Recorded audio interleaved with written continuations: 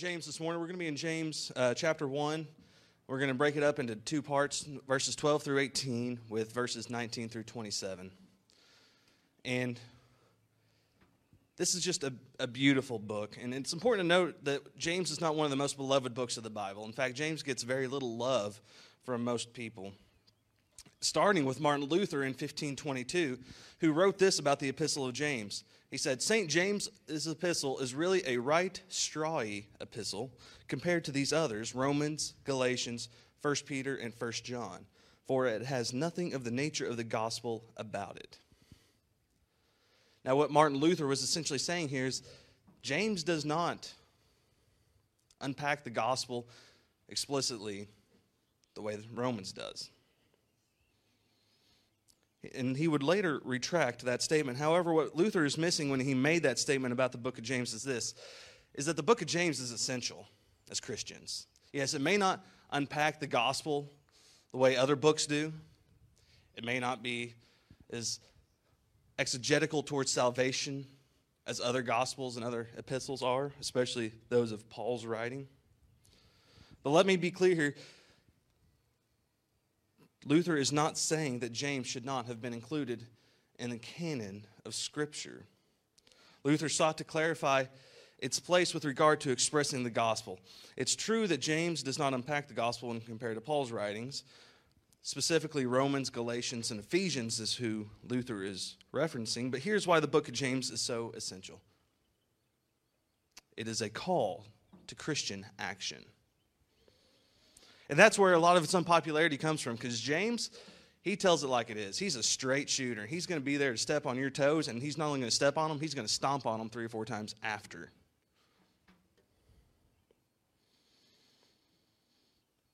Brother Aaron preached last week on trials and what that means, what that looks like for us. And he did a phenomenal job of it. We're going to start in verses 12 today. And we're going to look at temptations. Now we see, the graphics on social media that say, "Don't be led astray by these trials and temptations."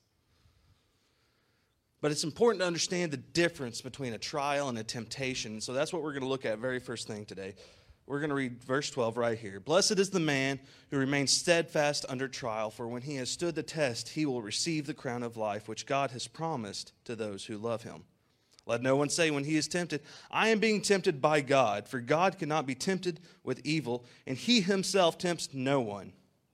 But each person is tempted when he is lured and enticed by his own desire. Then desire, when it has conceived, gives birth to sin, and sin, when it is fully grown, brings forth death. Do not be deceived, my beloved brothers. Every good gift and perfect gift is from above, coming down from the Father of lights, with whom there is no variation or shadow due to change. Of his own will he brought us forth by the word of truth, that we should be a kind of firstfruits of his creatures."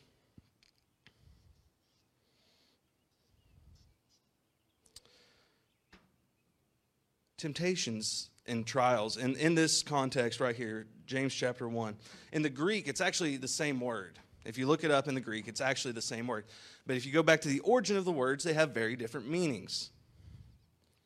Even though the word is technically the same, the meanings are vastly different. A trial for a Christian, for those of us here that call ourselves Christians, a trial is directly from God.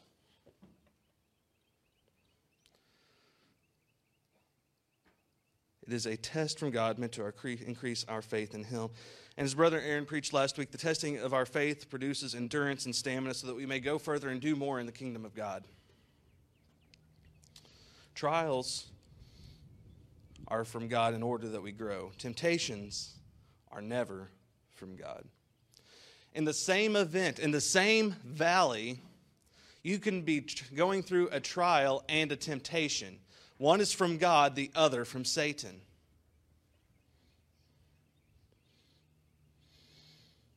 One to test you and the other to tempt you. Let me be clear, though, God tempts no one. And any temptation hatched by Satan must pass through God's fingers first, even though God is not its source. We see this in the book of Job multiple times. Satan desires your downfall. God desires your development. Do we have any sports fans? Give me a honk if you're a sports fan. Any kind of sport. My brothers. No, and sisters. Just kidding. One of the biggest things about sports and winning in sports is the study of game film, right?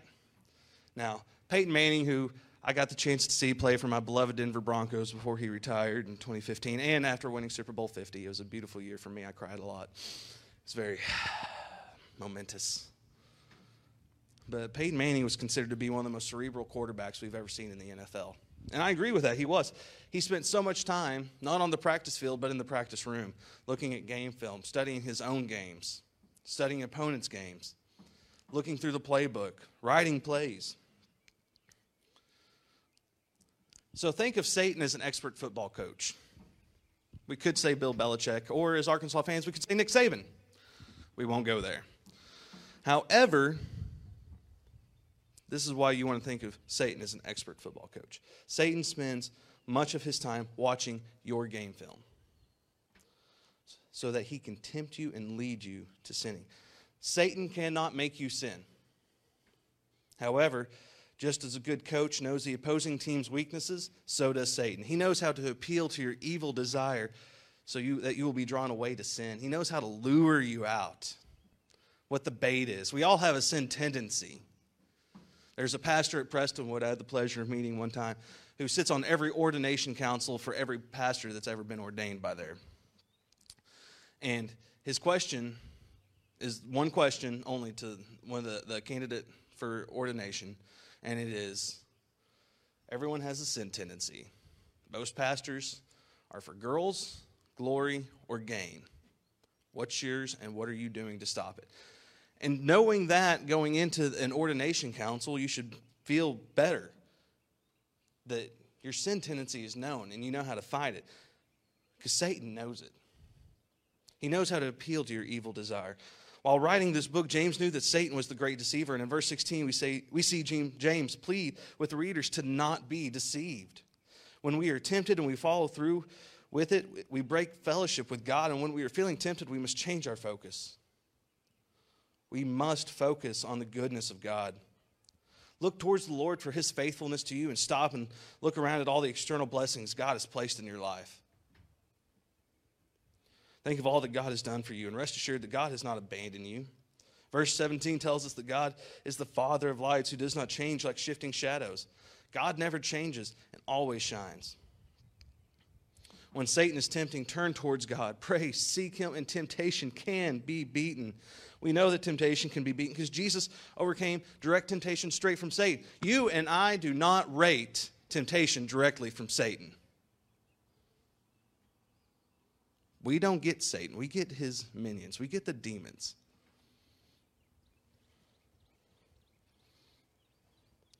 Satan is not omniscient, nor is he omnipresent. So do not give him that extra power over you by thinking he is. There's only one omniscient and one omnipresent being, and that's God. You are a son or daughter of the one true and living God. Don't succumb to temptation and lower your dignity. If you're in the midst of a trial, if you're in a valley, this is normally where I say hold hands, but we're going to do horn honks. Who's here ever been in a valley? If we're honest, we've all been in valleys, right? No matter how great your life may look on the outside or how great you try to make it look on the outside, we've all been in valleys. If you're in the midst of a trial or a valley, don't be deceived and don't be fooled, brothers and sisters. Your flesh is going to incite you. You're going to want to believe that God is not good. Your logic part of your brain is going to take over and be like, if all this stuff is happening to me, there can be no God. Cling to his faithfulness. You're going to wrestle with comparison and doubt. Don't be deceived and don't be tricked. Cling unto God. Get on your knees and pray.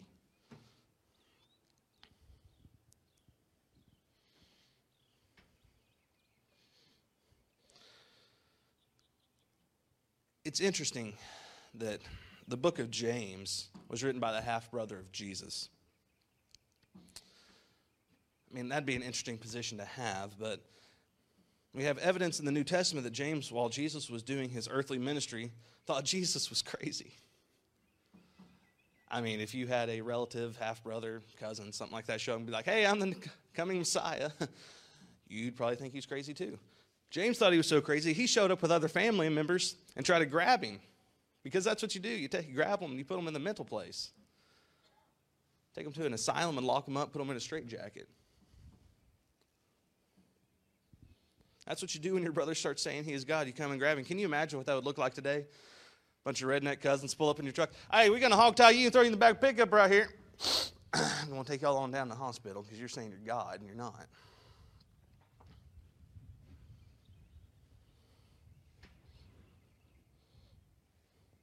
James is over here saying, man, I grew up in Egypt with you, bro. These magic tricks, I'm not buying it. Yet right after the death of Jesus, something happens where now all of a sudden James is convinced his half-brother is God in the flesh. He worships him. He's the key elder in the establishment of the first Christian church there in Jerusalem. And ultimately is martyred. Being commanded to recant on his claim that his brother is God in the flesh, he refuses and has his skull bashed in. Here's an interesting fact for you. The book of James only mentions Jesus twice explicitly. The whole letter is actually a little commentary on Jesus' Sermon on the Mount. And if you remember Matthew 5 through 7, if you read the letter of James with that in your mind, and really with that echoing in your ears and your heart, you'll begin to see and to hear the teaching and the imprints of the Lord Jesus Christ's ministry all over the book of James. And to that point, the title of this sermon is called Practical Christianity. You could swap out any synonym with practical: pragmatic Christianity, workable Christianity, doable Christianity. Because as we see in the book of James right here, it is all doable, it is all workable, it is all pragmatic and practical, what we are being asked to do. Our second point today, we only have 2 points. The first point is the difference between trials and temptations and how to appreciate the difference. Because if we do not appreciate the difference of that, we can get the two confused. But the second point of this is true religion. And we're going to be in verse 19 through 27 for this.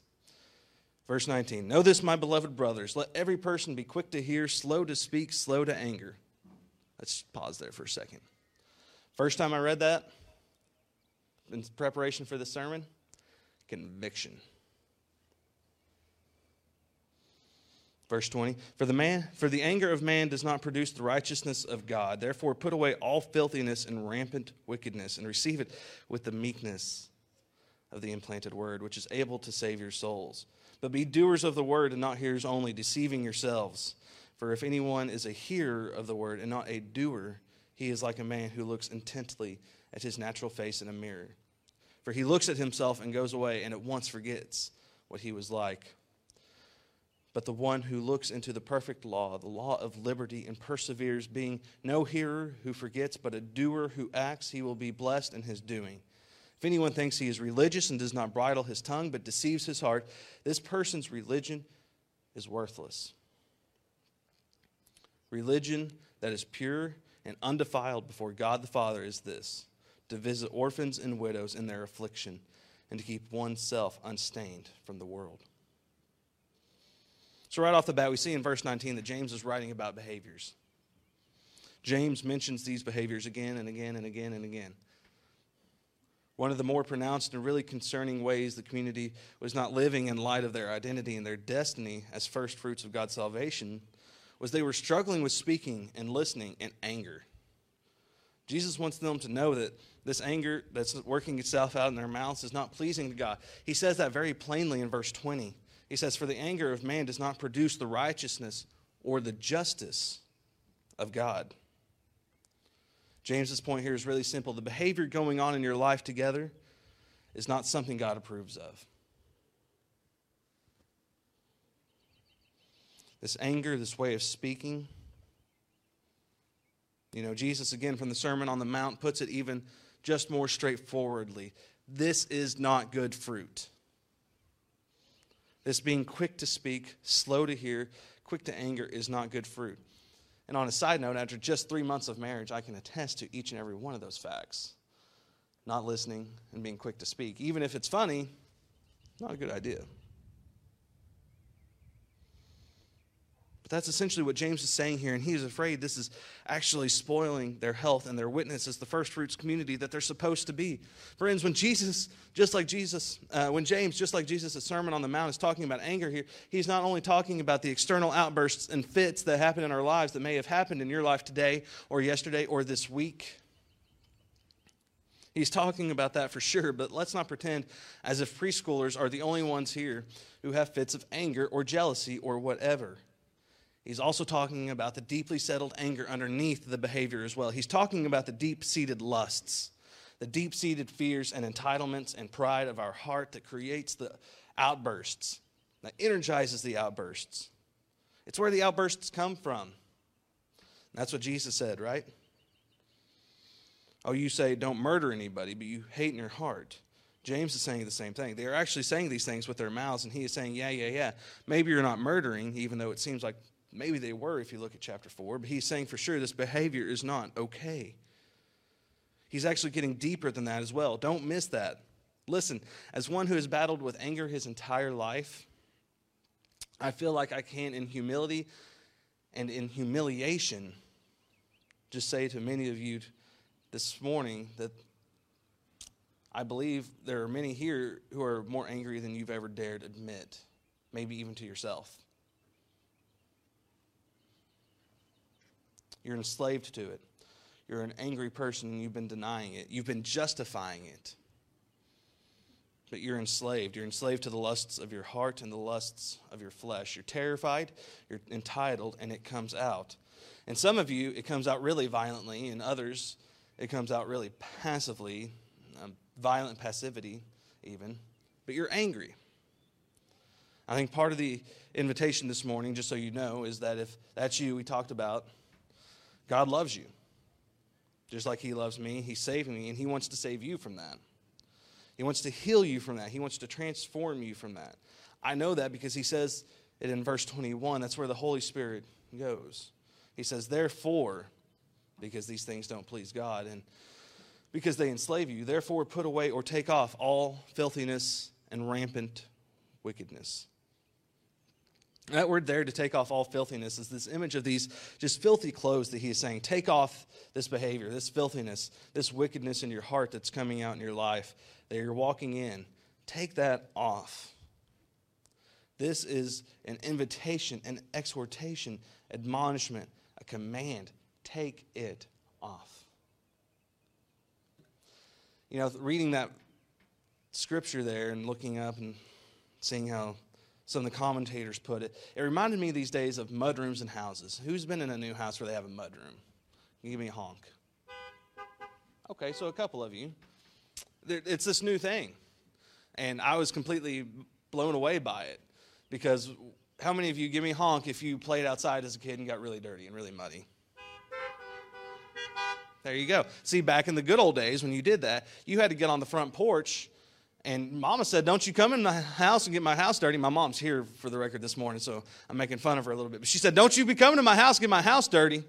You in those muddy clothes, you better take them off. So you had to do a little streaking on the front porch because you had to take them off outside and get inside. Now they got mud rooms you come in. But it's all about you're dirty. You go out, you've been playing, you get muddy. You got to take it off. The reality, though, is if we're this worried even about our own homes, how much more worried should we be about the household of God? If we're putting mudrooms in our homes, do we need a mudroom in God's house? Figuratively speaking, not literally. Are you saying you just think you're going to run about and you're going to smear this stuff over my household? Take those clothes off. Put on or receive, pick up and embrace with meekness the implanted word, the gospel, which is able to save your souls. The whole point of the passage we're reading today, this is the exhortation. If you're taking anything away, this is what he's saying. Take off all manner of filthiness and wickedness and receive. Meekly humble yourself and receive the word of God. Believe the gospel. Submit your life and your heart to it. It's easy to say, I believe the gospel. It is. There's millions of people in this country that say, I believe the gospel of Jesus Christ, but in reality, if they died tomorrow, they would die and go to hell.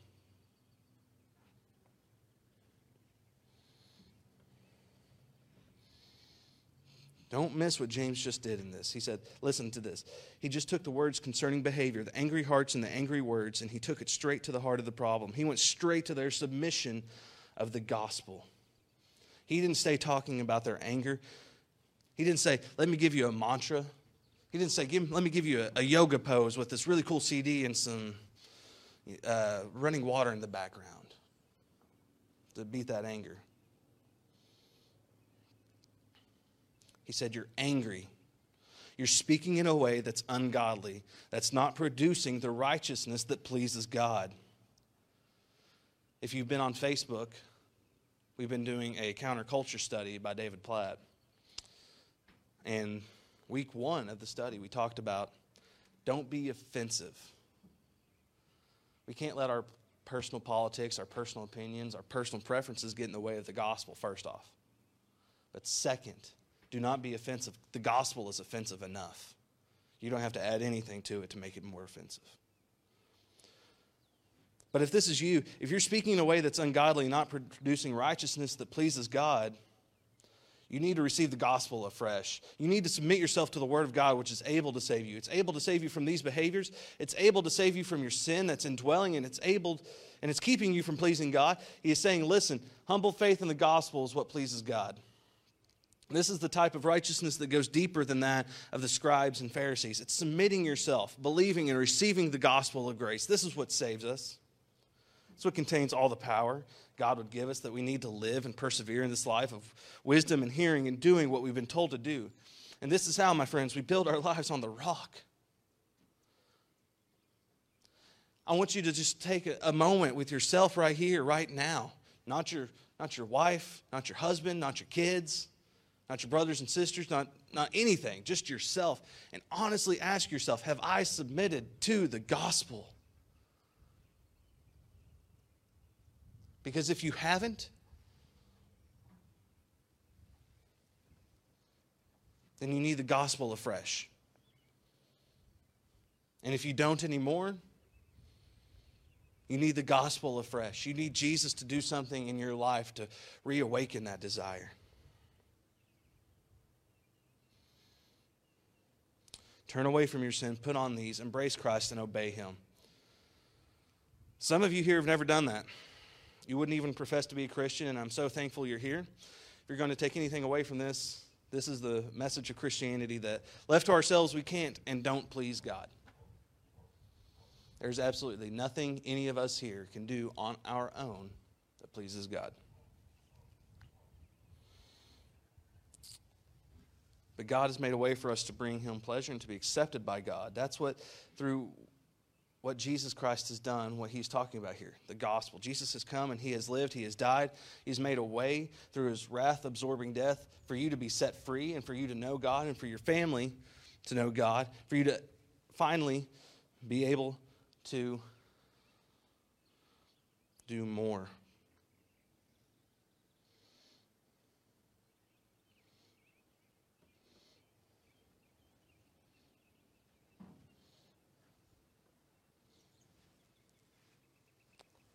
There are 3 types of people here today.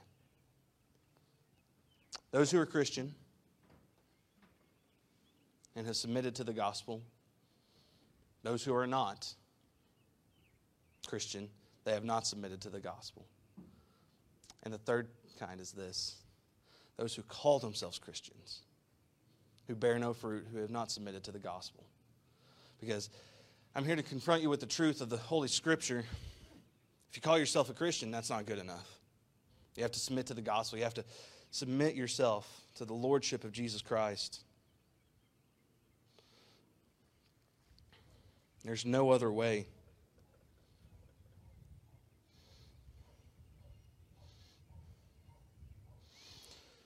So, with these thoughts in our heads, let's just bow our heads, close our eyes right here, right now.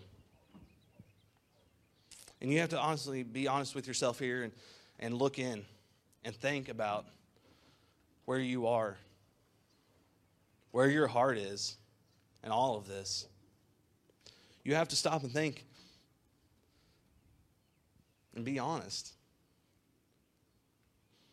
Only you can know. But I would wager that we have all three types of people here today. If you're new to the faith, I don't want to discourage you. I don't want to scare you away. If you're not new to the faith, then we should know better. Submission to the gospel is the only way.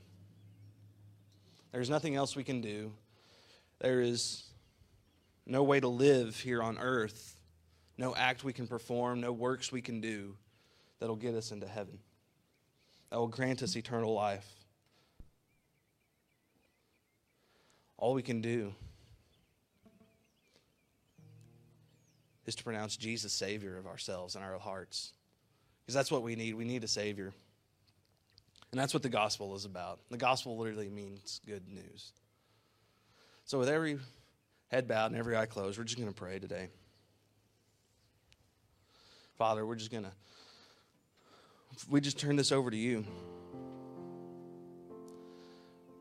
We trust you. We love you, Father. And we know there are people here that need you. There are works to be done for your ministry and your kingdom. There are kingdom causes that need to be picked up and carried forward.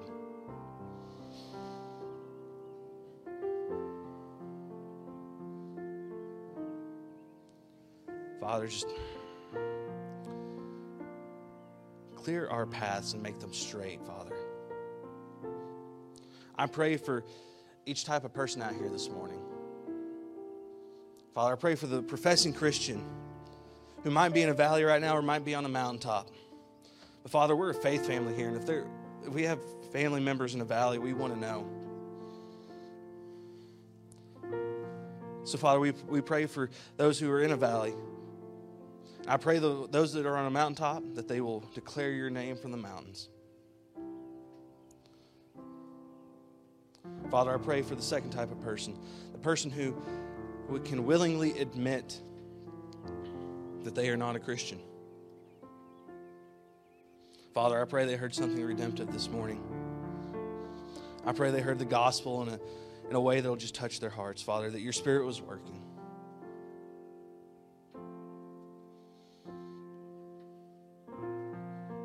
I firmly believe there are those here that are not Christian this morning. And that breaks my heart.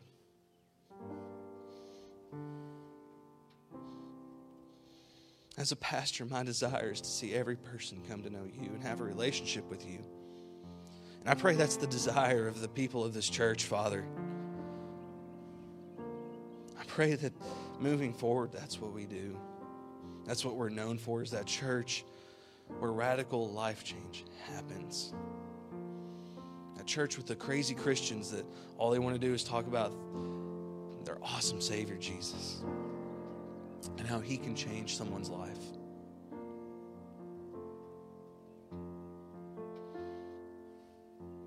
Father, we pray for the third type of person. Those who think and call themselves a Christian, no matter how many lyrics they've memorized from hymns or from worship choruses, Father, no matter how many scriptures they've hidden in their heart.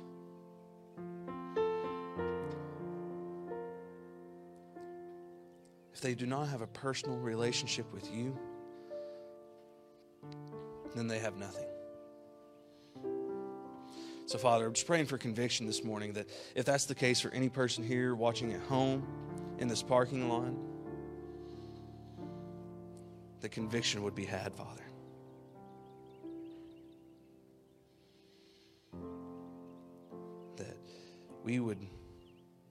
That they would come to us and that we would be able to counsel them, to love them, and to walk them into a relationship with Jesus Christ, your Son, through your Holy Spirit, Father. Father, we have lost and dying people all around us. those that are sick, those that are hurt. Father, we're in a culture today that says there is no God. We're in a post-Christian nation. That's where we live. We have a culture that predominantly says there is no such thing as a God. I'm not an atheist, but there is no such thing as a God. That should break our hearts.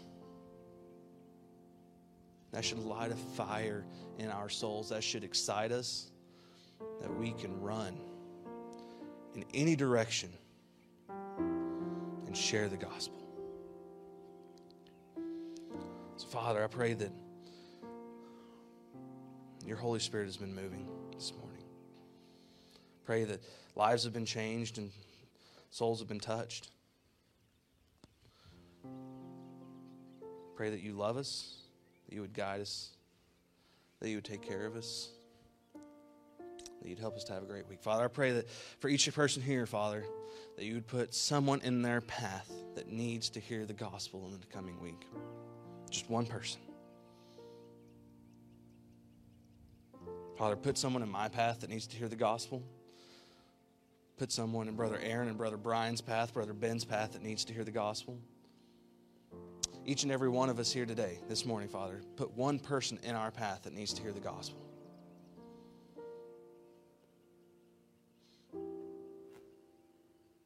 Father, we love you. We praise you. We thank you for being able to gather here under your banner.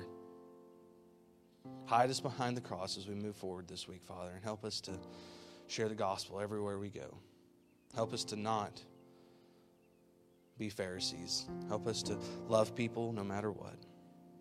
We pray all this in the beautiful, holy name of Jesus Christ.